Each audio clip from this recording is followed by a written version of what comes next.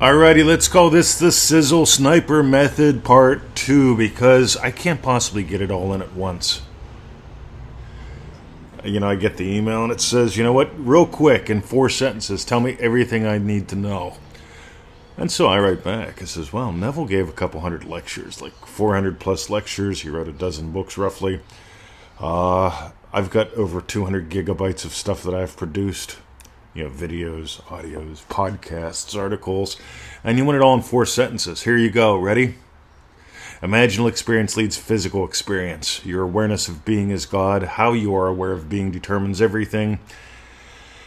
That last thing was a sentence, by the way. Can you hear the joy in it? Anyway. So here's what I notice when I play like Sizzle. I've got a relief, but it's not a whew, it's a because I know this works again and again and again. I don't hope it works this time.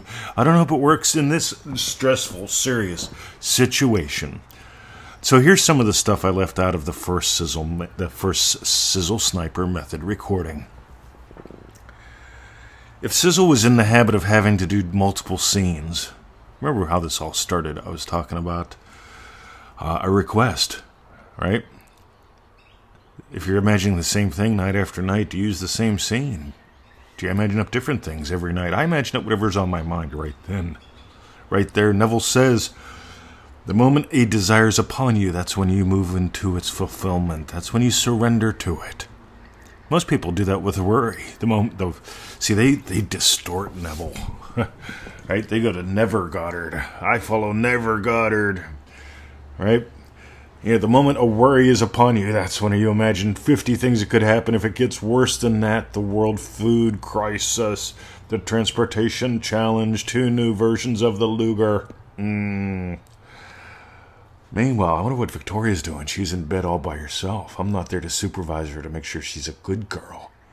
Oh no. If only I was omniscient and she really didn't exist. Meanwhile, you get that's how most people tend to live their lives. I'm not talking bad on them. I'm not talking poop on them. I'm just saying most people, they're blindly driving the bus. It's not that you can't drive the bus. You're always driving the bus. The thing is, do you know it? It's like the people that tell me, you got to stop surrendering your power to other things. I get it, Mr. 20. Okay, let's take it a step further. You cannot surrender the power that you are. You can pretend to, but you can't. Neville Goddard taught you're the power and the operant power. It doesn't operate itself. I've never seen a vision board make a vision board. It's like, all right, here we go. I'm going to make a vision board that makes vision boards. But here's what I notice. I can give life to a state that has life, that gives life to its own desires. See, because the state of loving teacher has its own desires. It has a desire to honor Sizzle. It has a desire to teach you. It has a desire to put out a podcast. It has a desire to put out a podcast that has people sign up for ManifestingMasteryCourse.com or DreamDrivenDay.com or reach out and say, which one should I do first? See, the state of loving teacher has desires, and I give life to those desires. But that doesn't happen with a vision board. You can't make a vision board that makes vision boards. You sit there and go, hey, look at it go. Look at the vision board, cut the sticky tape. When you make mood music, again, I like listening to music. Play that funky music, white boy. Right? I love stuff like that. Right? But at the end of the day, right, music doesn't sing itself. You sing it, you hear it. Before you can put it on the record player or the 8-track thing, right, before I can jam the 8-track into the old Cadillac, right, I hear the music first. My buddy Dave, I asked him about this because he was really musical. And he said, I hear it, then I put it in the 8-track player. Then I hear it on the outside too. It's just more fun. When you feel sexy, you become sexy. And if you become sexy, guess what happens? There's the thing, guys. Imaginal experience leads physical experience. Most people, they let the dog walk them. You can always find the new kids. It's funny because everything physical reflects the imaginal.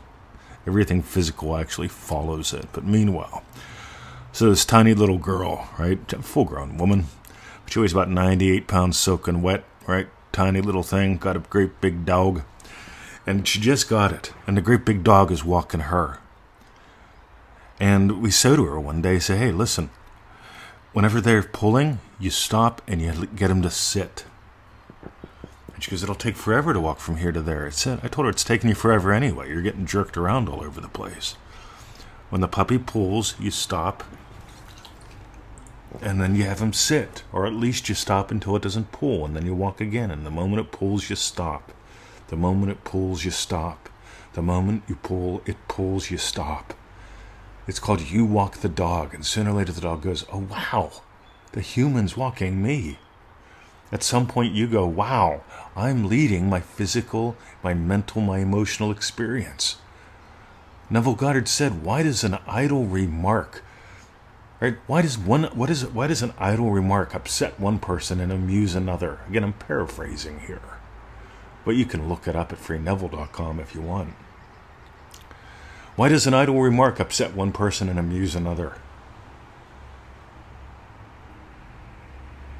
It's all because of the state you're in. Meanwhile, slow is smooth. Smooth is fast. That's probably from the best sniper movie I've ever seen. Slow is smooth. Smooth is fast. When you hear the news, stop. Be still. Discover you walk the dog. Because I've been alive now for 56 years. Some people say you look like you're 17. Some people say 70, whatever. All I can tell you is I feel like I'm 2020, but that's because I'm led by vision. But here's the deal, guys. Ready? Slow down, you move too fast. Imagine up something that lasts. See, most people are like sheep, right? They're looking around at the ass end of the other sheep going, oh, that's where we're going. Be the shepherd. If you got gold today, you know what I'm going to say, don't you? ManifestingMasteryCourse.com. 90-day adventure, $97. I want you to write out, if you're not doing it, or if you're skipping it, or if you're like, oh, I'll get back to it, I want you to get out a piece of paper right now and a really sharp ink pen. And I want you to write down 10 excuses. Right? Why not today? Actually do this. Write them down just for fun. We'll call it the super slow method, because until you are done with your excuses, okay, you're going to let them run your world. And writing them down isn't going to help you get done with them. But writing them down just might be fun. Because if you write them down and you look at them, you can notice they don't have to scare you. It's funny, I put up posts in the Facebook group sometimes, and I'll say, hey, what's holding you back? What's the one thing that's holding you back today? And none of the beginners will answer it, because they're afraid of writing it down. The black belts will go, fuck, this is what I'm imagining. They're like, oh, wow, this is what's been on my mind. This is what I've been letting grow wild. And as soon as they admit it, hey, I've been letting a vine grow wild, they start to prune it. And by sharing, other people go, hey, I've let my vines grow wild. I'm going to prune too. Thanks for letting me know, bud. Huh. Something wild, isn't it? Meanwhile, Sizzle shared his success story. That had me do 25 minutes plus of podcasting. Manifesting Mastery course takes about 15 minutes a day. If you've listened to 2 episodes of this, that's much less time, or much more time. Well, ManifestingMasteryCourse.com takes about 15 minutes. The last 2 episodes of this took about 25. Go figure. How much time you got a day that you're not investing? Go invest it. Let's celebrate you. Have a lovely day. And Sizzle, thanks for sharing your win. You get how much sharing gives? I know you do. You're always sharing. All right, see ya.